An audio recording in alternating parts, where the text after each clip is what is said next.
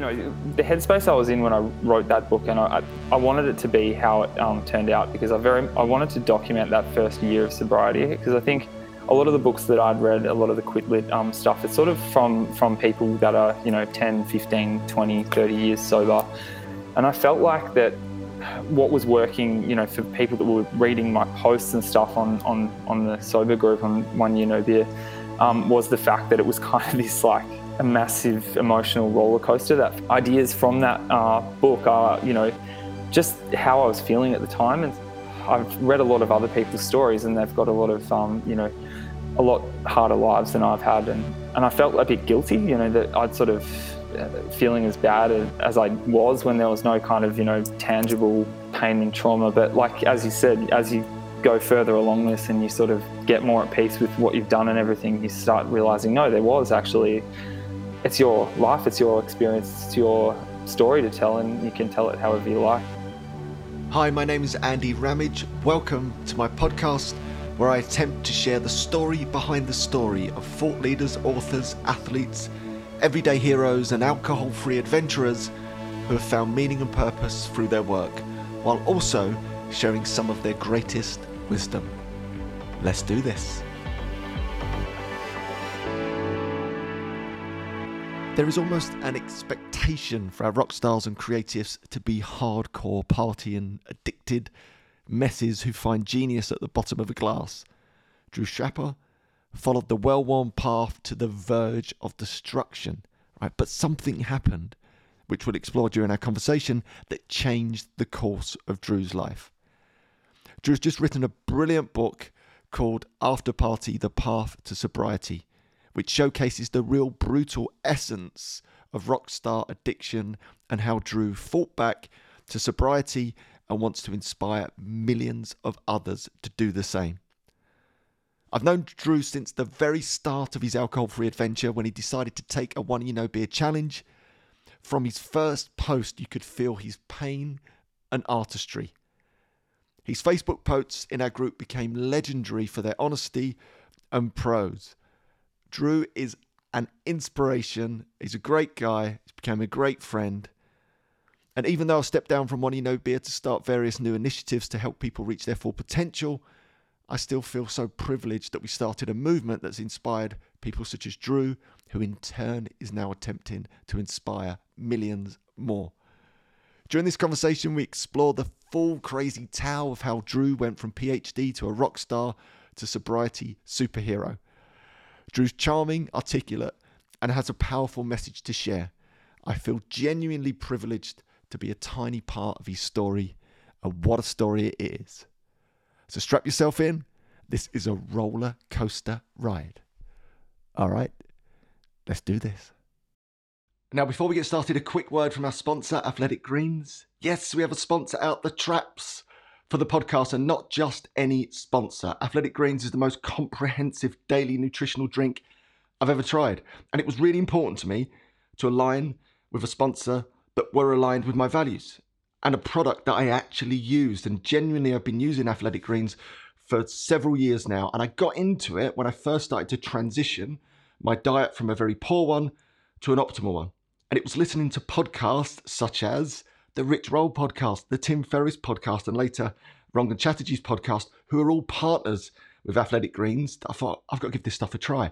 And it has been a game changer for me. My morning routine, as many of you will know, looks like this. I walk downstairs, fill up a large glass of water, drink it, fill up half full, another glass of water, pour in a scoop of Athletic Greens, fill it up to the top, drink that, I'm on the bike. Now, I know I might have freaked lots of Athletic Green users out who might be like, you can't put the Athletic Green scoop in the middle, it has to go in at the start or at the end. But that's the way I like to use it. And it's like my nutritional insurance, because even with an optimal diet like I have now, life gets in the way. Stressors, lack of time, travel, all of those things are there to trip us up. But I know if I've had my Athletic Greens in the morning, I'm like, job done. And here's the thing, it is packed. Let me give you some of like the science and what's actually going on inside this drink. Each scoop's got around 75 vitamins, minerals, whole food sourced ingredients, multivitamins, multi-minerals, probiotics, green superfood blends, and so much more. It basically fills all those nutritional gaps. That's why I use it.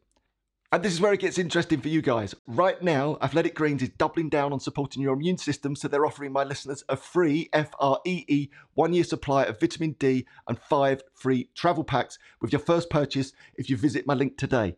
Basically, you'll never have to buy vitamin D again.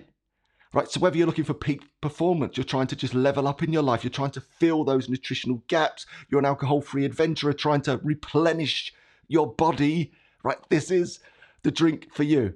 Simply visit athleticgreens.com/Andy Ramage, right, and join the alcohol-free adventurers, athletes, health-conscious go-getters from around the world who make a daily commitment to their health. Again, simply visit athleticgreens.com/Andy Ramage and get your free year supply of vitamin D and 5 free travel packs today. Let's do this. Welcome to the podcast. Sounds good. Thank you. Thanks for having me. This is really thrilling for me. You know, it'd be nice for us to have a proper catch up and a bit of a chinwag about, you know, your experience over the last year or so on your path to sobriety and all the good things that have flowed from that. And just to give people some context to who you are, that you hold a PhD in literature. You are a rock star. I do, yeah. In many ways. A self-proclaimed party animal that is now... exactly. That, you definitely we explore that. We'll get into that in a second through this brilliant book. Yep. And you've been called to write this book. And I say called because I think there's that hero's journey that I like to talk about and, you know, decode as we go through these podcasts, really, of that momentum in your life that's taken you from somewhere and your darkest and your most difficult times to this place now where you're in a position that you've created this beautiful piece of art. I'm going to call it a piece of art. It is a beautiful book. To help other people. Thanks, I think that's really powerful, you know, that journey. And that's the journey that I sort of want to explore with you today. So I thought we'd start at the beginning. You know, maybe give us a bit of context to your background, the environment that you grew up in, and that first drink that you had when you were around 13. Sure. So I grew up in Ivanhoe, which is a little suburb in Melbourne, sort of leafy, riverside suburb, really nice area. Yeah, really lovely family, very supportive, great relationships with all of them. But yeah, we just grew up in early 90s and late 80s in Australia, and it was a heavy boozing culture. And from as young as I can remember, you know, alcohol was just omnipresent. It was always around, even from, you know, 4, 5, 6 years old. It was just something that I saw and wanted to do, and knew that, you know, when I hit a certain age, I would be allowed to do it. Be a man. Yeah, be a man, exactly, right. Learn how to drink beer, even though it tasted absolutely disgusting and all those kinds of things. So, you know, the drinking age in Australia is 18. So, you know, we had to try and, you know, figure out ways to get booze. So usually involves stealing booze off our parents or bribing people to buy us alcohol. I think we all sort of start there, don't we? I looked, you know, and reading your story, it was like my story, especially in the early days. On the page, that's sort of 12, 13, just borrowing. I'm going to call it borrowing, but you never replaced it from your parents' stash of alcohol, or asking innocent bystanders, would they go into the offer license and buy you drink? I remember actually when I was, I think 13, I was the sort of oldest looking of my friends. I had big braces on, right? Like proper train track braces. I would go into the offer license and like fumble over my words, and I wouldn't order just a normal drink. I'd order 6 cans of Super Tenants, which is like 9%. Like no one drinks that stuff, especially not clearly teenage kids. Yet we were happily served that stuff all day long. I mean, it's amazing when you look back. I mean, I think the world's changed since then a little bit, but it was certainly very accessible. I think so too. And like, you know, shortly after we did all that stuff, I think there were like fines brought in so that if you got caught, you know, procuring alcohol for teenagers, you actually copped a massive fine. So it was just a bit, slightly different era, I guess. But there was certainly never any problems getting alcohol. Like it was really easy. And as a parent now, I sort of think, oh my God, it was so easy for us to get alcohol, you know, from 12 and 13 years old. So, you know, that kind of love affair with socializing through alcohol really began for me at 12 and 13, and sort of continued pretty much unchanged, unchecked until I decided to give up alcohol, you know, nearly 3 years ago now. I think that's so true. And I say this a lot. We start drinking in our teens, and very often people never stop, or they don't ever have a break until there's some reason to, much later in their life, in their 30s, 40s, 50s, or again, it never happens. And I think that's what's really important about your story, is having that courage to be that circuit breaker. I think I remember you mentioned that in the book. But there's something I just want to actually hone in on, because right at the very end of the book, you said something that I just want to replay now, and just sort of to broaden that conversation around that. You said you were owning basically the fact that this is a solo mission and you had to take responsibility for all of your actions. And you said there was no childhood trauma, no horrible experiences, nothing to blame on anyone else, just the reflection of a pudgy kid doing stupid stuff for no rhyme, no reason. And what I loved about that, firstly, is that you're taking ownership. But secondly, I do want to sort of challenge that in some ways, because I would argue, and having read your story, that you were very similar to me in that regard, that you had that sort of social anxiety about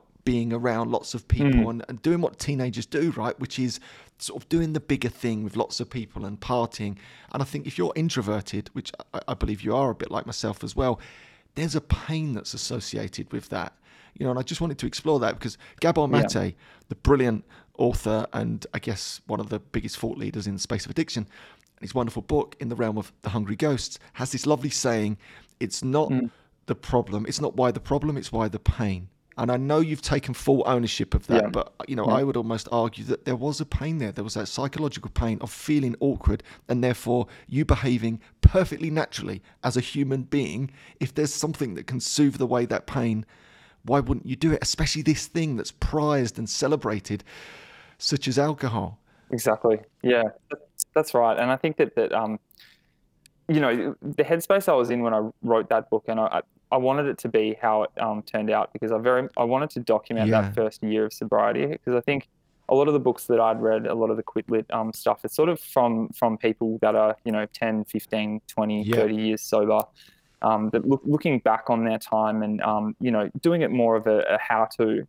And I felt like that what was working, you know, for people that were reading my posts and stuff on the sober group on 1 Year No Beer, was the fact that it was kind of this like a massive emotional roller coaster that first year. It's so many ups and downs, so many peaks and troughs, and so many of those ideas from that book are, you know, just how I was feeling at the time. And so many times I sort of had to that particular excerpt that you mentioned was a really like tough one for me, because I've read a lot of other people's stories, and they've got a lot of you know, a lot harder lives than I've had, and I felt a bit guilty, you know, that I'd sort of feeling as bad as I was when there was no kind of, you know, tangible pain and trauma. But like, as you said, as you go further along this and you sort of get more at peace with what you've done and everything, you start realizing, no, there was actually, it's your life, it's your experience, it's your story to tell, and you can tell it however you like. And for me, I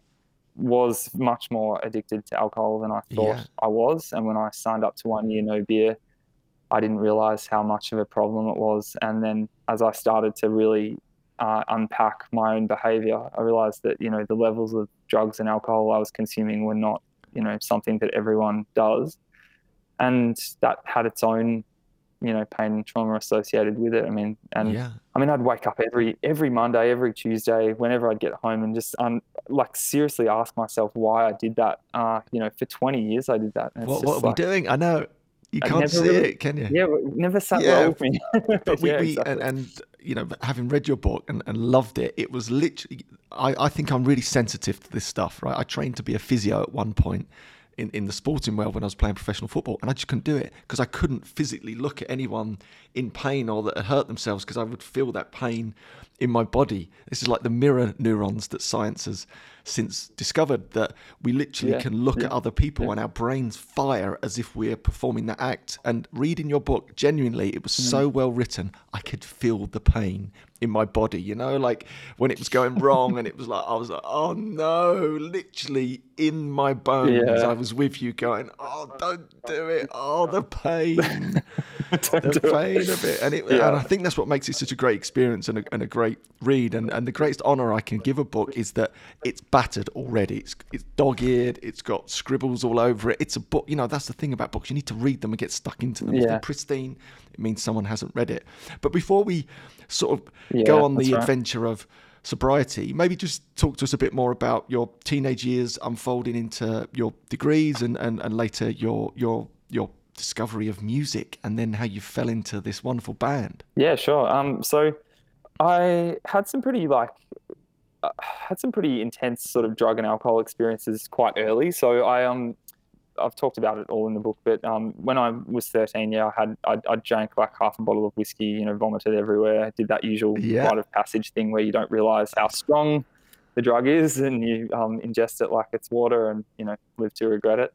But then sort of dabbled in psychedelics and stuff from really early on as well, like sort of 14, and started taking ecstasy around 15 as well. But managed to kind of work my way through school, and then in my final couple of years of school, I sort of threw myself into sport and schoolwork and sort of put my head down and ended up getting quite good marks. But once I went to university, yeah, just the lid came off, of all the Party benders time. and on the weekends and party time. Yeah, as I'm sure it has for, pretty much everyone. But there was quite a lot of drugs floating around at the time. And yeah, we were just always able to get our hands on stupid amounts of ecstasy and MDMA and speed and stuff. And that just became a feature of every weekend. We'd just go out and party, not sleep, drink all weekend. And then as the come downs and the anxiety started to spiral, I started to drink more during the weeks and use it as a bit of a crutch to get over what I'd done on the weekends, which sounds completely ridiculous now looking back at it. That's the life, isn't it, that a lot of people are leading. And the truth behind this is that you were still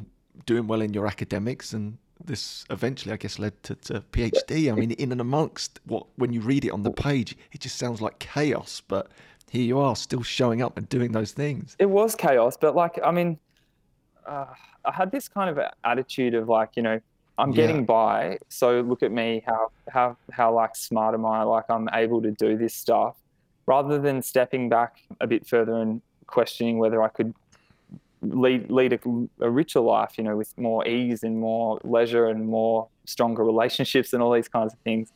Sort of had this kind of churn and burn idea of life, and just go as hard as you can on all fronts and excel. And I think a lot of it, I was thinking about this today actually. I think a lot of the things that drove me to do the PhD, to excel at music, to try and kill myself in the gym every other day, was this kind of idea that if I went hard enough at those things, I could run away from the damage I'd done on the weekends. I could somehow offset it. Yeah, it's that. I think we see that a lot, don't we? That I was certainly there, being a professional footballer or being a professional athlete, and we would go hard at it, and I was like, I'll run it off, I'll sweat it out. It was that sort of approach to life that I think a lot of people fall into that trap. And the truth is that at some point it often comes back and bites you on the bum at a later date, unfortunately. Absolutely. And anxiety I was experiencing as well. It's sort of, it was really off the chart, and I just thought it was normal. I just thought it was kind of normal stress. But a lot of those amphetamines, that they just really exacerbate so much of the already existing social anxiety. So when you actually have them, that's great. It turns it all off. You just go, wow, this is great. I feel happy and at ease and everything. But then the rest of the working week, following that, you're an absolute cripple with it. So I think. Yeah, it's a funny one because it's interesting because, again, I think when we look back at our teenage years and our early 20s, we don't have all of this wonderful knowledge that we have now as adults about psychology and how we work. And I think we make these associations, these neural associations. Like I said, mine at 13 was this elixir that was cans of supertenants that could allow me to talk to girls. It worked. I can't ever say it didn't work. It worked brilliantly for me. All that social anxiety, that low grade, I'm uncomfortable, I'm introverted, I'm awkward little ginger kid, suddenly vanished. That is powerful, so there was a real powerful neural connection made there. And the same for you, like you say, you've got that anxiety. You can do this thing that appears to remove it, but secretly it's making it twice as bad the next day. And then we fall into this sort of these maladaptive, I guess, coping strategies to get through life. And then we just carry them with us, through our teenage years, through our 20s, into our 30s. And very often that's, like in your story, you realize one day, oh, this is actually not serving me anymore. Yeah, exactly right. And I guess like you said, you carry it with you, and you don't realize how much you are actually self-medicating. And I can remember walking into a bar, feeling uncomfortable, feeling out of sorts, and just heading to the bar and, getting couple of shots, drinking as quickly and as fast as I could just to like suppress that. And I didn't realize how much it was starting to really dictate my behavior and determine, the sort of things I put myself up for, the sort of jobs I applied for, the sort of work I wanted to do, the sort of study I did. So much of my life was being dictated by those feelings of awkwardness and stuff. And yeah, it got incredibly bad for a while there. But, I sort of found music, and that was really good. That helped me a lot with that. And in a funny kind of way, music sort of pulled me back from the edge, I think. Sort of moved houses, got out of the party scene, and I was sort of like, no, I'm really dedicated to playing drums, and I'll drive and I won't party as much and all that kind of stuff. But without addressing what was driving the partying in the first place. Yeah, and I'd compare that in many ways that I had sport, and on the sporting field, I didn't have any anxiety. I felt totally comfortable, at one, in my element. And I think that's probably the same with you for music. But outside of that arena, then the anxiety was there. And I guess being involved in music and a band puts you in this strange situation where when you're in the music, you're in your element, but equally it's championed, and it's sort of almost part of being a so-called rock star is to drink a lot and do a lot of drugs. It sort of comes with the territory. I mean, when you're starting out, like, I don't know what it's like in the UK, but in Australia, you get paid in beer. I mean, like, actually, like, your time gets recompensed with alcohol. So, like, what chance do you have? And, obviously, like, the more success you get at it and stuff, the less that is the case. But still, there's this kind of assumption that, that association with alcohol. And just even on that, I'm thinking about like the creative process, and I'd like to get your thoughts on this. And again, the arts, poetry, music is infused with psychedelics and just sort of people pushing things to the limit to create these amazing things. But then when I look at that, and I look at it from, my objective view, I just think that's just not true. I know there are these exceptions that some people seem to have created some, work of art in amongst, the noise and the chaos and maybe the sort of liberating mind space of drinking drugs. But what about all the millions and millions of amazing bands that never ever produce any music, or art that's never painted, or poetry that's never written, because people are too hungover and tired and uncreative that it doesn't surface? I know what your view is on alcohol and creativity as someone that's been in that space. I can answer that with an anecdote. I was out one night with a friend of mine, and we were pissed out of our brains. We had psychedelics, cocaine, ecstasy, a bunch of stuff, and we went to our little makeshift studio and tried to write some music and have a jam and stuff. And we recorded heaps of this stuff that we thought was, good ideas at the time. We went back in the cold light of day and deleted the entire thing. So for me personally, I found that I've found much more creativity since sobriety, actually. And, I just feel like I've got more time for it, more mental space for it. In fact, creativity isn't sparked at all by drugs and alcohol. I think quite the opposite. I think it squashes it, actually. And my fellow musicians or other people that I know in the kind of arts world that are really amazingly creative, they do, even if they're drinking or taking drugs or whatever, they don't do that, and then they'll create their art in sobriety, and then they'll party on the weekend or whatever, and they keep them very separate. So I think, I think it's a complete misnomer that you need drugs to be creative. I think it's, complete. Yeah, I think nonsense. That's an important message, because again, like all these, we create these false associations, don't we, in society, and just assume that the only way to be really creative is to somehow, I think Annie Grace talks about this. She was in PR and marketing, and it was a little bit like they'd have their group meetings to get creative, and it would be stocked full of booze, as if the only way we can possibly make all these amazing connections is to do it while laced with alcohol. And like, as you said, you just replayed that story there, the creative people that are getting creative outside of the drink and the drugs. That's almost the reward for them in a strange way for going through the creative process. And I think that's a really important message to get out there, so that we don't have as many people, teenagers, youngsters, falling into that same trap of assuming to be like them, I have to behave in this way. And actually, that's not the truth of it. I think it was it Bruce Springsteen, or one of the real big old rock stars, said, like, the key to being a rock star is to give off this impression that you are this like sort of crazy out there on the edge guy, while secretly coming home and writing and working really hard at all your lyrics and your songs. Yeah, exactly. That's right. Yeah. And it's that thing of working hard. I think, like, you know, I don't know any really successful musicians that don't just, you know, they slave for their art, and, you know, they're not.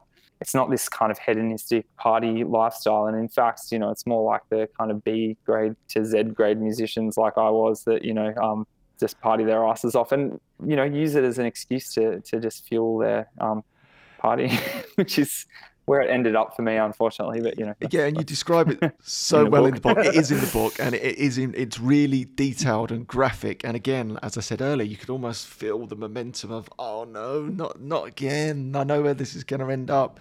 And but living that lifestyle, and again, you know, just to give you some sort of credit, it's a tough environment, right? Because it comes with the territory. You got paid in beer, and it's part of being young and in a rock band, and all these sort of false associations. And like you just pointed out there, so true. The really elite people at anything, in my opinion, they're not getting smashed up. And it's a bit like in the world of football. For years, there's been this association from the fans on the terrace. I'm sure it is like in Aussie Rules as well, that all of their heroes on the pitch are still going out on a Saturday night and absolutely, you know, getting on it Saturday and Sunday. They're not anymore. They're athletes. Yet the fans haven't made that association. They're still in their mind assuming they're all going out and partying when they're not. Not at the top level. No one is anymore. I don't care what sport it is that they've reined that in. No, I agree. And I think it's the same in music, to be honest. I think that they're more professional. The bigger the stakes are, the more people are just... I mean, I'm sure there are exceptions to that. And music's a rare one, because it's not like, you know, in sport where you actually have to be, you know, peak physical fitness. And a lot of people, you know, I don't know what it's like being at the very top of music, but I certainly know that my experience, you know, it was very saturated, and it was really hard to not drink. And even when I tried not to, I'd end up drinking, just because it was so just everywhere. Like, it's everywhere. You get paid in beer, you get free beers, you get, you know, people are there to see you, there to have a good time. And, you know, when we finally went touring and stuff, you know, like, you're playing a show every night, but, you know, those people are just there to see you once. You know, you're from Australia, there's novelty factor, you know, that might be their one night out for the week or for the month or whatever, but you're, you know, up smashing it every night. Do you know what? And there's many similarities between that and Broken, the environment that I was in for years, because we'd take out, say we'd have 50 clients. So every time you saw that one client, that might be their one night out for the month. So they've cleared it, you know, with their partner. They're like, game time. Come on, we're going to have a really big one. But that might be your third night out that week. But they're expecting you to show up in a big way, because they're all excited about it, and you're like, oh, I don't really want to do this anymore. And they're like, come on, let's go. And almost like a rock star, there's that persona of, hold on, you're a rock star. Come on, you can't tell me you're not going to have a drink tonight. How does that work? And in the same sort of way, it was a bit like, you're a broken entertainer. You take us out. How can you not possibly not drink, right? So this builds this pressure that keeps us, I think, locked in something for way longer than we would normally, I think, in truth. Yeah, definitely. And I think that sort of like permeates across society as well. I think that we all feel that way as well. And, you know, you only need to sort of scan the One Year No Beer Facebook group occasionally, and you just realize how much pressure every single person is under to socialize with alcohol. Like, you know, family, friends, partners, all this sort of stuff. Oh, you got to have a drink. It's, you know, this special night. It's someone's birthday. It's your birthday. It's all these things, all these occasions, and it sort of builds up into your mind. And then it's not until you sort of commit to that first year off, where you have to do all those things for the first time sober, that you realize, wow, that's actually doable. You can do all those things that I thought I could never do without booze. You can, and, you know, it's actually quite fun. So yeah, and we'll get back to that in a second. And just to speak to that, because I think it's so true, I think what happens when we felt that original pain, that anxiety that we spoke about in our sort of early teens, we found this elixir, this thing that soothed away that pain. And then what we really do for the next 20 odd, 30 years is rob ourselves of the opportunity to learn really healthy ways to deal with that, so we almost have to retrain ourselves when we do take a break to socialize again, and you talk about this in the book, actually, almost getting comfortable, feeling uncomfortable, making peace with the fact that every now and again you're going to feel a bit anxious and a bit uncomfortable, but instead of just rushing to alcohol, it's like, I'm just going to sit with this for a while. I'm just going to breathe through this and letting it pass. And I think it's a really powerful message that comes through the book. And just before we get any deeper into that, let's just go back to this point where you were like, right, something has to change. You've obviously been through all these teenage years, the partying, the band, all the sort of successes and failures that come with that, and then you're at this moment, you're like, nah, do you know what, something's got to change. Talk us through that. Okay, so I kind of got through once the band started touring. That was when I really felt like the drinking in particular escalated to a point where I couldn't really control it anymore. A couple of 2-month sort of stints on the road inside sort of 7 or 8 months, and I was just drinking so much, like every night, to the point where I was either sick, passing out, and just I couldn't cope with the pressures that we were all under. Things were disintegrating a little bit, and it was getting difficult personally, and leaving my wife and kid at home. I was feeling pretty bad about that. So I just buried it under as much booze as I could. And then I got home and I thought, the band's kind of almost pretty much disintegrated. We're not really doing anything. So I'll settle back into normal life, go get a job, go get a 9-to-5er, and, I'll be fine. But after you've stretched your tolerance of alcohol out to the level that I had, I just couldn't normalize. I couldn't sort of come back and go, okay, I can just have 2 beers after dinner. I was starting to drink heavily at home, starting to have wine at sort of 3 o'clock, 4 o'clock, 2 o'clock, whatever, and I just thought, like, this is starting to get a bit really, really bad example for my child. And I just felt like I was just normalizing a really high level of alcohol consumption. And then the benders started to creep back in on the weekends as well. So not only was I sort of drinking 2+ bottles of wine a night, I was also going out on the weekends and sort of finding drugs again, and drinking for 36, 48 hours straight, and just feeling pretty miserable. And because I had that experience of touring where I drunk so heavily, I was able to do that, and it was becoming easier. Sort of handle it, as it were. Exactly. And I started to get I didn't realize all this stuff about addiction and about the physical withdrawal. I just kept drinking. And so I went out one night when I sort of said to my wife that I'd be home by 11. I was playing a gig at a local venue, and I just started drinking, and I was like, I've just basically lied again, and lied to my wife about what I'm doing. And I ended up staying out till like 10 in the morning or something, and did a bunch of coke and drinking gin at a stranger's house. It's just like, it's all this same behavior again. And I woke up that morning and just thought, I really need to try something. This is getting it just got to the point where I was like, I can't actually trust my own word. I say things and I don't know if I'm going to actually do that, or whether I'm just going to whether it's just going to turn out to be completely a lie. Wasn't feeling good about myself. And that's interesting you say that, because I think there is that trust thing, isn't there? You lose trust in yourself. I think that's a really that's a sad moment. That's a tough moment when you're just like, do you know what? I don't believe a word I'm saying anymore. I think that's a really deflating moment. And luckily, I think you picked that up and you managed to turn that around. And I think one of the great things we do when we go alcohol free, we build trust in ourselves again. That's a really beautiful thing. Absolutely. When you trust the things that you say. Yeah, I mean, I didn't realize how bad it had gotten, but it really got to the point where I couldn't trust a word I said, and my wife couldn't trust me either. And it's sort of like, and they don't look like massive things, like I'm going to come home at 11 and you come home late, but it's like you do that just over a lifetime, every weekend or every opportunity, and it starts becoming a huge thing, and those small things just add up. And I felt very much that I didn't believe a word I said, and I felt terrible about it. I started to really, and that voice inside, it wasn't a compassionate voice. It was the ultra critical, like, you're a piece of shit, you're all these, horrible things. Then the negative self-talk was horrible, and I was sick of it, Yeah. really sick of it. It was a real rock bottom kind of Yeah. moment, actually. And Yeah. how did you sort of turn that around? What were the things that started to happen? Well, for one, I sort of looked into AA, Yeah. and I found AA a little bit like I wasn't really ready to hear what AA sort Yeah. of said, that, you have to sort of face that you're an alcoholic and you can't ever drink again and all those kinds of stuff that I think is probably accurate now looking back at it. But at the time, I just felt like it was Yeah. I just kind of got into a reverse, and yeah. And then I was, a friend of mine actually mentioned you guys, One Year No Beer, and I Yay. had a look, and I just thought, well, this looks great. Love it. I can saw one of your videos about, challenging people to, have a year off and see how it feels, and I thought, well, I can do that. Yeah, exactly. It's Can brave. I? I don't know. So I, si- I signed up.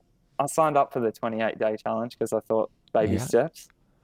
Got through that. Not really very well. I sort of, had a stumble after 3 days, 5 days, 10 days, did that kind of, blip, reset, had a bender, couldn't quite get the momentum going. And then it sort of stuck for about 10 weeks. I think it was 70 days. And then I had one beer, which turned into about 50 beers and a pile of ketamine, cocaine, ecstasy, acid, mushrooms, like the works.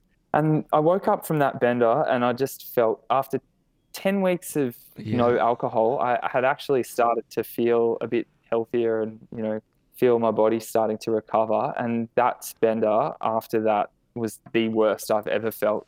Like, having experienced a body that was sort of getting clean, and then to pile in the drugs and booze like I did, it absolutely destroyed me. And I just woke up that morning and said, I'm doing a year. I signed up for a year. That was my day one. And that's the last time I've drunk. So that was 2 years and 5 months ago. I've got my maracas here. I might have to whip them out any second, but I'll keep them on the table. But what's important to hear, and we'll sort of dive into it now, is that it wasn't this perfect linear thing. It wasn't like, da-da, hey, that's it, I'm never going to drink again. You had lots of false starts and stumbles, just like myself and just like most people that I know. But the learning was in those failures and those upsets. And I remember you talking about, it was on your daughter's birthday, where you basically stayed sober for your daughter's birthday and you were thrilled with yourself, delighted with yourself. And it was the end of the day and everyone had gone home and you thought, oh, I know what I'll do. I might have a drink to celebrate the fact that I've been such a good boy all day. I think you were like, I'll have a drink to celebrate my I know. sobriety. I mean, we've all been there. And when I was reflecting on that, and I could, again, feel your pain through it. And I think what happens to a lot of us, especially in the early days, we're running purely on willpower. And willpower is like a metaphorical muscle. It runs out. And I think when you're like using so much of it around some of those big moments or big occasions, like a birthday that's, associated with alcohol, and you're just draining it, by the end of the day, there's nothing left. So when that little voice pipes up, which is completely like nonsensical, and it says, why don't you have a drink to celebrate your whole day of sobriety, that you've got nothing left in the tank to fight that voice. It's like, good idea. I'll have a beer. And then that, you wake up the next day and you feel like you're back to square one. So I could hear that in your story, but it's important that it wasn't that perfect, linear, I've made a decision and now here I am. And just maybe talk to, what were some of the lessons learned in that process or in those obstacles that you had to face? Yeah, sure. I think that's a really good point, and something I'd, like to say, and for everyone, in One Year No Beer who's struggling a little bit, I cursed myself every Monday from when I was about 18, from 18 to 36 when it finally started to stick. I didn't really want to be doing it. I think, they're the years that you don't see that are like, you are actually learning quite a lot about addiction and about what you need to get sober from those early experiences. But when I actually joined One Year No Beer and tried to, do the 28 days, I just found that I could get to, like such a familiar story. I could get Monday, Tuesday, Wednesday out of the way, but by Thursday, the willpower was gone. I was run out, and I started to physically crave alcohol. I started to just want to, shut up my brain. I just wanted to go back to the way things were. And so you start doubting yourself and you start questioning the whole process. And that's all just the kind of negativity that addiction thrives on. And you sort of buckle. But then I was trying really hard to not let that kind of derail me. I did reset every time I did that. So I went back to day one. I Okay. didn't sort of continue because I just wanted to, being the kind of obsessive that I am, I wanted a full year with no alcohol at all. I wanted 1 year of no beer completely. And that's just me. I think Everyone's everyone different. Yeah. do it your way, but that exactly. And yeah, each time I had those little stumbles, I went back to your videos, I went back to the emails and thought, like, what made me do that? What was I really looking for when I had that drink? Could I have called someone? Could I have messaged someone? What could I have done differently to not have the drink in the first place? And then I started to think about the reality of what I was facing. I realized I only had to say no to the first drink. It was all, the chaos happens after drink one. If I could just say no to one drink and ride out that 20 minutes where I really wanted that drink, then I would probably save myself all the drama, all the chaos.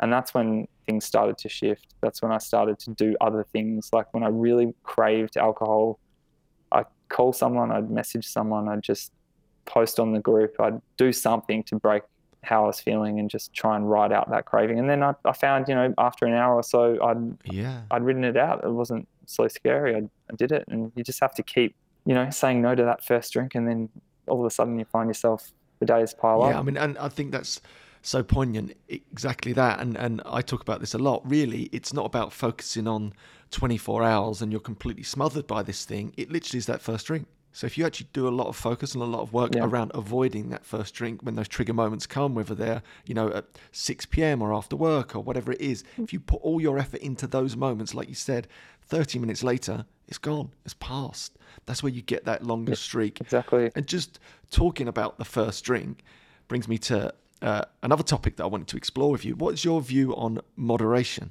This is where I sort of started to warm to AA's message a little bit more as I got further into it. I feel like the kind of person I am, I'm quite obsessive. I'm quite like extreme. I'm all or nothing. I felt like if I just take it off the table completely, at least for a year, then I can give myself a chance to really, see what life's like. And I remember your podcast with Rich Roll, and where you're sort of saying that, just try it, like try this, way of living for a year, challenge yourself. And I thought, well, I'm going to do that, and I'm going to have no beer for 1 year and see how I feel. And I got to the end of the year and I just thought, well, I've come this far, like why go back? So for me, I don't feel like I'm a moderate person in any aspect of my life. So what makes me think I could be moderate with alcohol? I can't be moderate with chocolate. I can't be moderate with study. I can't be moderate with music. It's not how I am. So moderation with alcohol doesn't seem like it's going to be a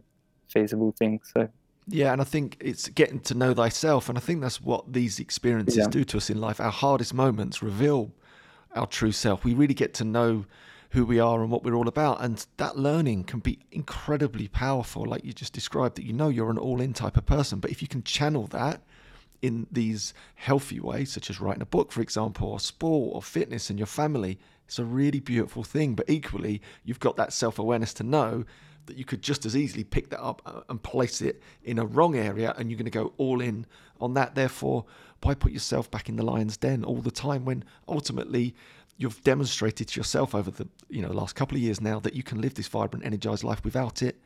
So why bring it back? That's my view. It's like, why would I do that? Why would I go back to tiredness and lethargy and can't be arseness and all the little white lies and all the rubbishness and the weight? And I'm not ever going to trade that in a billion years for the fact that I'm alcohol free. So for me, it's a done deal. I don't even bother with moderating. It's just not on my radar. But I know everyone's different. But I thought it was just an important topic to explore.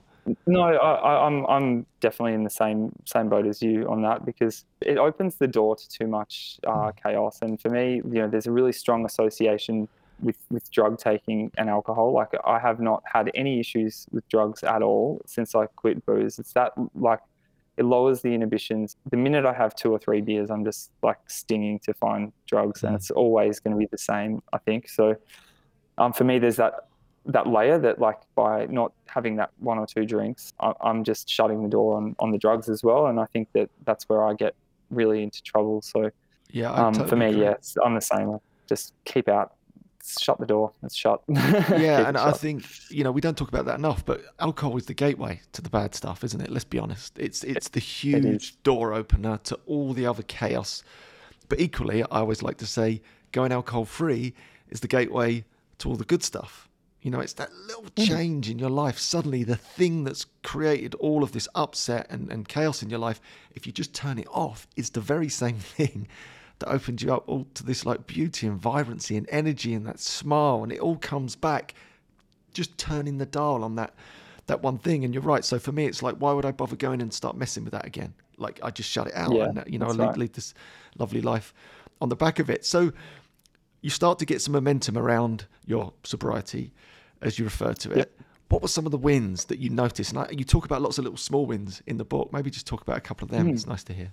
Yeah. So it was really small wins. I sort Yeah. of felt, I mean, obviously there are some physical, changes that I noticed really early. I just had a lot more energy. I was not, sort of skipping workouts. I was able to kind of do more healthy activities much more consistently. And as you know, like once you start building a consistent routine, you start to, prioritize that over, the prospect of drinking, but then missing my gym session at 5 a.m. or whatever I was doing. Yeah. That started to become like a really bad deal. So I started to get this positive reinforcement that I was putting in really great things that was enriching my life instead of, alcohol and staying out late and stuff. So they were the little wins in terms of my physical well-being. In terms of like, gigs and stuff like that, because I was still working as a musician at the Yeah. time. So I'm still in the environment. So like trying to, when I was sort of like 40 days sober and I'm out playing shows in Melbourne and stuff and everyone's drinking and it's just like so many triggers coming at Yeah. you. But the little wins really came about through relying on other people a bit more, like Yeah. rather than sort of, pretending I had all the answers and feeling like being really strong and, macho and stuff. I just put myself out there and just asked for help as much as possible and, said what was on my mind, that I was struggling, that I was, feeling, in a weak moment and felt like I wanted to drink. And the amount of support and yeah, just comments and messages and stuff from people in the group was so good, and that really helped me to just put away those ideas of drinking at that moment. And that's all you need to do, just keep doing Yeah. it in that moment. And I tried not to think too far ahead and tried not to sort of worry about whether this is going to be, me for the rest of my life, and just get over that, that hour when I had to.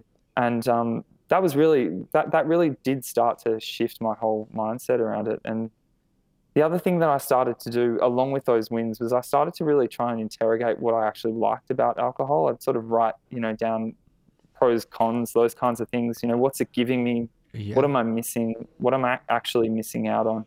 And that helped, I think, to sort of rewire my brain. I started to negatively associate with booze rather than romanticize it.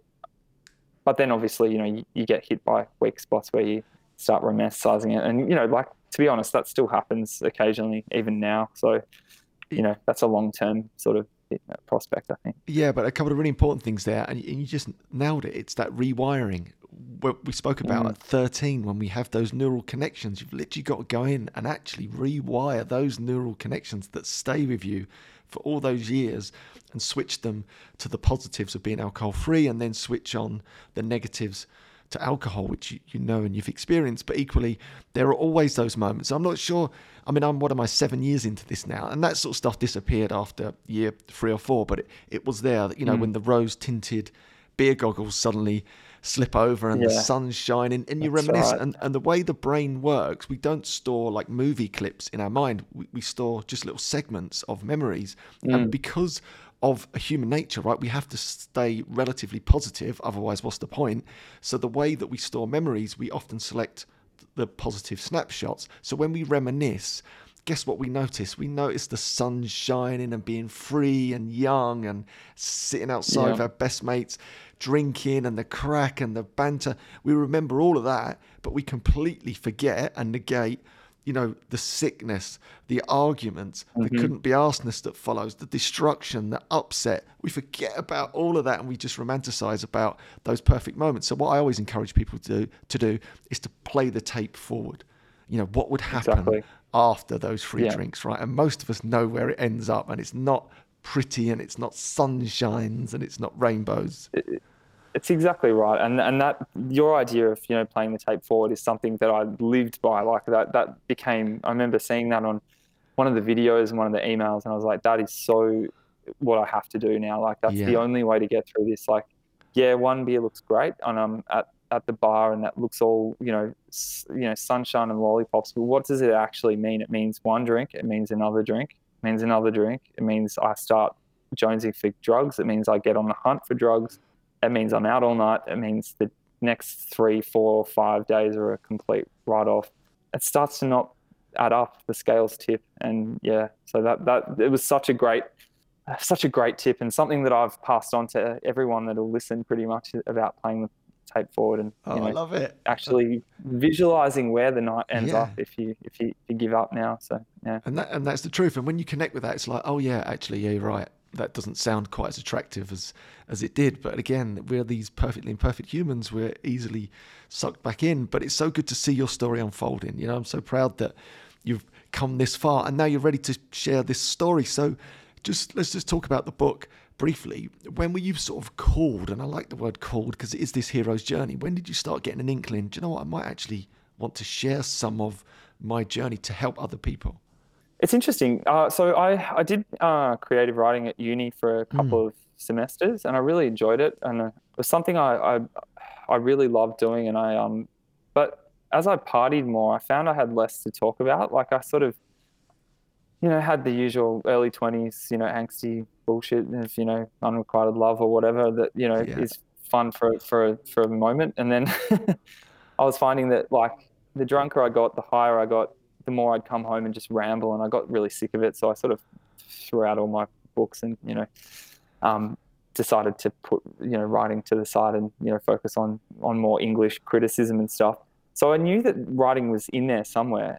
And then when I saw the 1 Year No Beer, like the Facebook group, and I saw people posting and stuff, I thought, well, this is a good chance to kind of put it out there. And I thought, the only way I'm going to get myself out of this is just like pure, like unbridled honesty, because a lot of dishonesty had got me into a lot of trouble. And I just thought, there's no way out of this other than just being honest. And in a way, posting to a group anonymously to people you don't know is kind of weirdly liberating. And so I started posting, and a lot of the excerpts from the book were actually posts on the group. So it started really early on. So I think it was about day 10 that I did my first post and stopped lurking and wrote something down. And I just thought I'm just going to keep doing that until people tell me to shut up. And yeah. Yeah, and I was a part of that in the sense of seeing those posts unfold, and it was really exciting. And bearing in mind, there's been many tens, hundreds of thousands of people come through One Year No Beer. Something I'm incredibly proud of.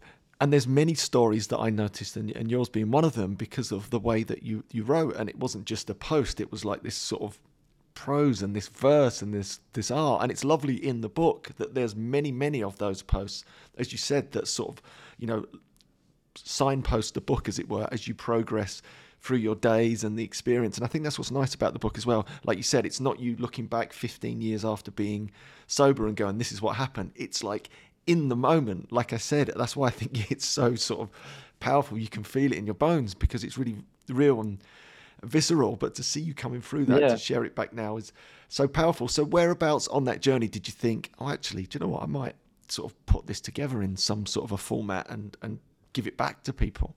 Yeah, well, I had no designs on that at all. I mean, I thought it was really helping me more than anything else. It was sort of acting like because every time I posted something and it was something I was really ashamed of quite often, some episode or something that I did where I was like, oh my God, I'm really ashamed of this. But I was trying to sort of own past behavior and do it like just talk therapy, I guess, with the internet.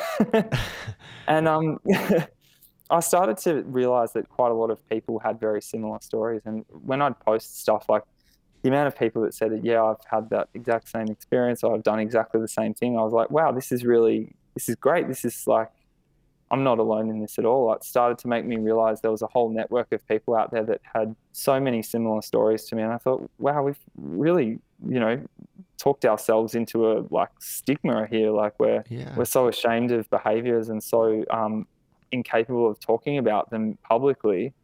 I thought, well, I'm just going to keep doing that while it's, serving me and while people are getting something out of it.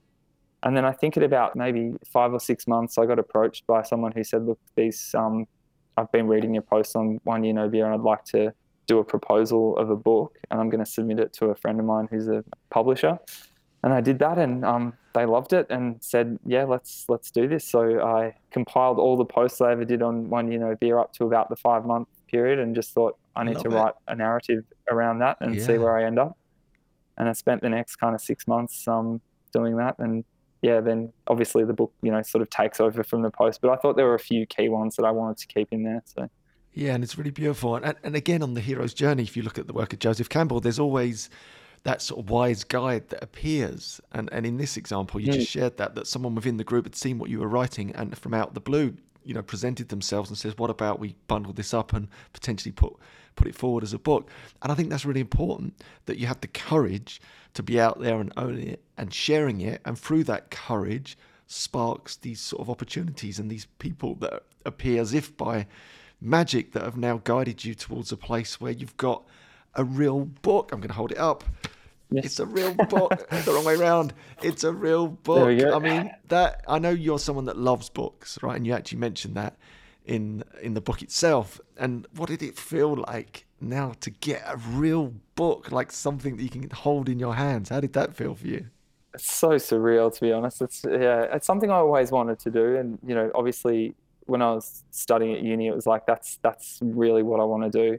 And it's funny how, like, what you were saying, about switching off the alcohol, and then all these opportunities kind of arise. It's just something I never would have done without that. I would have had too many self-doubts, too many self-criticisms, trying too hard to reinvent the wheel. And what sobriety, gave me was all this raw emotional material that I could tap into. And I found that the more I wrote about it, and the more I wrote just in general, the more I enjoyed it, the better off I felt. And I started to feel like I got into a bit of a rhythm with it, and I started to write every day. And, that's how you write a book, is you just write. And, that's what I missed in uni. I wasn't just writing, I was writing sporadically. I was writing in comatose states and all this kind of stuff. And I started to apply some of the discipline that I'd applied to my music and to my academic studies and stuff to the writing, and just got up every day and wrote. And all of a sudden you have this book, and then you knock it into shape, and then some people publish it, and you're like, and here you are. Very surreal. Talking about Here it. we are. But how did you feel? And this is an important question, because obviously the One Year No Beer environment is a really safe, protective environment. People understand you, they get you. Many of them would have seen your journey unfold, and your posts are visceral, and they are real, and they're candid. How did you feel about picking that up and putting it into a book form that anyone, can read it, friends, family, maybe people you'd never have shared any of this stuff, which is really raw, with? How did that feel for you? I'm shitting myself, to be honest, mate. Like, it's pretty, it's all out there. It is. But, I gave it to my wife first. She got the first read. I wanted to make sure that she was okay with whatever I said. Then gave it to my sister to read. She's, sort of second closest person I have, and made sure that she was okay with it. And then I gave my parents a right of reply as well, gave it to them to read. And that kind of was the scariest in a lot of ways, because, like, your close family and the people that you care about the most, reading it, sort of the scariest. But now it's it's that thing of, like, now it's not mine, it's public domain now. It's for everyone else, and I've sort of made peace with the material in the book, and with me owning my story. And I felt like it's also something I had to do. Like, it was great to have that safety net of One Year No Beer, but I think that it's really important that it goes out into the public, and I'm fully open about it and fully able to talk publicly about that story. Yeah, and I love that. Once you own the story like that, it's done, right? And then you've got total confidence, and you're totally comfortable. You're not tripping over your words. It's like, it's all there, right? It's in the book. There's no running away from it. You've been completely open and honest. And that, I think, adds power to your message and to your story. And I think this is just the very start of your adventure to give back, to other people, I think, which is going to be really, really powerful and going to help lots of people. And just almost as we wrap up, what's your dream for the book? If you had a hope or a dream for the book, what would it be? I have been thinking about that quite a lot, actually, because you sort of wonder why you do this stuff. Like, it's not it it's not enough to just like write it because someone said, oh, you should write it. It was more than that. And I think that for me, what I really hoped when I set out writing it was just that if I could help someone who was in my situation, 2.5 years ago when I was really at the bottom of the barrel and feeling terrible, if I could just help them get over those early stages and get through that first year and get back a hold of their life and feeling good about themselves. And if I could play even just the smallest role in that, then that's what I hoped for the book. Because, authors did that for me. Annie Grace's book did it for me. Catherine Gray's book helped me enormously. So I just really wanted to try and give back to the people that are struggling, because I care deeply about their future sobriety, and it's something that I'm really quite passionate about. And I hope that it helps people just get through that really tough first year. Yeah, and that is a really beautiful thing that you've said there and done, because I think it's exactly that. You having the courage, and it takes a ton of courage, by the way, to be as open and honest and share your story. If that helps that one person, and you're going to get so many messages from this, and people will reach out to you and say, Drew, your words impacted me. I've connected with it. I've identified with it. I've made proactive change. It's saved my marriage, or it's saved my life, or my world so better. That in itself is one of the most powerful experiences you'll ever have. And I know that firsthand. That's why I do this. That's why I'll do it to the day that I die in the alcohol-free space. I want to champion everyone in the alcohol-free space, especially yourself, because it's a really beautiful thing, and it's a really necessary thing, and it's a really bespoke and unique individualistic thing. And we all connect with different people, different words, different books, different movements. And I think it's really powerful, and we need more people like you to have the courage to share this stuff, because I think it's a really beautiful thing. And if you help one person who helps another person, and collectively we move the needle a little bit, we might transform the world's relationship with alcohol. That's the dream, right? That's right. And that's something that doing, working in academia and stuff. And I always thought, I wanted to, try and have some kind of positive impact on the world. But I was always thinking systems, and always thinking at that system level, thinking about big concepts, thinking about, philosophical ideas that you could sort of change on a system level. And then I sort of realized in writing this incredibly personal book that, that's not actually my natural game, is big systemic thinking. It's actually much more individual, personable, one-to-one. That's my natural habitat. And again, just another nuance of my personality that I just didn't realize was there until I switched off all the drugs and alcohol and was able to see it a bit clearer. So that's why I've gone the intensely kind of personal memoir track with this book. And I didn't want to sort of fill it with pages of research or stats or anything like that. And there's plenty of authors out there doing that. And, that some people will resonate more with that. Exactly. But for those people that sort of are in that year and struggling and writing that roller coaster, I just wanted a book that sort of said, that's okay. We all go through this. It's really tough. It's a hard first year. Here's all the here it is in its raw beauty, and its raw beauty, all the failures and all the successes, and look at the beautiful outcome. We're having this lovely conversation. You look amazing. You look lovely and fresh and energized.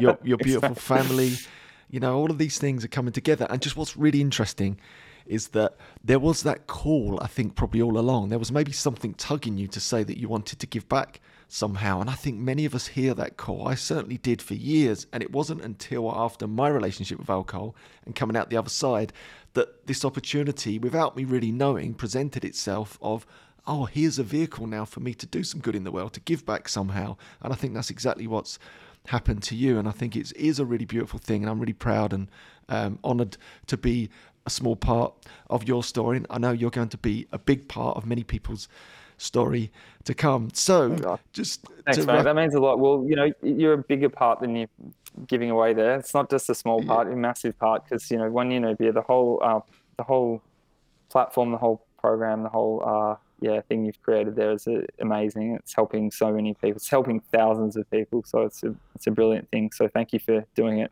Yeah, and equally, it's a great thing because of the people that are involved, and obviously your stories inside the community are what inspire people. And that's what I love about the alcohol-free movement, and the courage of people just inspires everyone else. Failures, successes, and then we realize, we're all perfectly imperfect, it's time to crack on. And it gives us a bit of space and time to figure it out, because like your story is a brilliant example of that. It's not this lovely linear, perfect story. There's many bumps in the road, but here you are, you know, with a story to tell, a gift to give. And on that note, so where can we get a hold of the book? Where can we get in touch with you? What's the next steps? Sure. So the book is coming out officially in August. It's available for pre-order at Amazon. So it's right now, yeah. After Party. And you can go to drewcharles.net, which is my website, and it's all the links are there as well. And it's also, I think it's available on Kindle like in the next couple of weeks. So yeah, the hard cover comes out in August, but the Kindle's out in May. So yeah. Love it. Audiobook? Audiobook's coming out at a later date. I think that's going to be more like towards the end of the year, around Christmas time. So fab. So yeah, we can go to. Looking forward to. Yeah, but that is a really difficult experience. Trust me, I've done it twice, and it was like two or three of the most painful days of my life, trying to turn my Essex F's into ths into ths. Oh, I was all over the place by the end of it. But regardless, it's another great medium to get, you know, your message out to as many people as possible. So I hope the audiobook will follow. But as mentioned, I'll put all the links in the show notes and whatnot. It's been an absolute pleasure and an honor. I'm absolutely thrilled. This is the start. Thanks, the start of your adventure. We'll do this again very soon, just to find out how the book's going and the sort of feedback you're getting. But I thank you. You're a hero in my eyes. Anyone in the alcohol-free space that's trying to help other people is a total ledge, and you're certainly one of those. Thank you for joining me today. Drew, you're a star. Thanks so much for having me, Andy, and that legend status right back at you, mate. So yeah, thank you so much. Good man. All right, let's do it.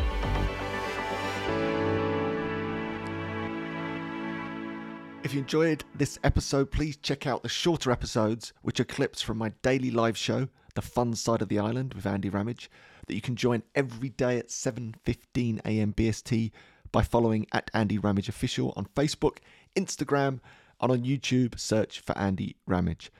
Also, for the first time ever, I'm now training double accredited coaches in my unique coaching blueprint. Go to andyramage.com and check out courses for more information.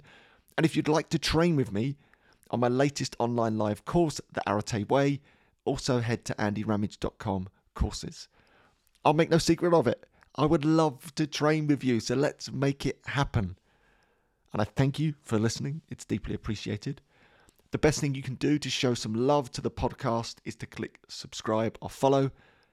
And don't forget the sponsors, Athletic Greens, who are giving our listeners a free year supply. Yes, free year supply of vitamin D and 5 free travel packs today when you go to athleticgreens.com/Andy Ramage and sign up.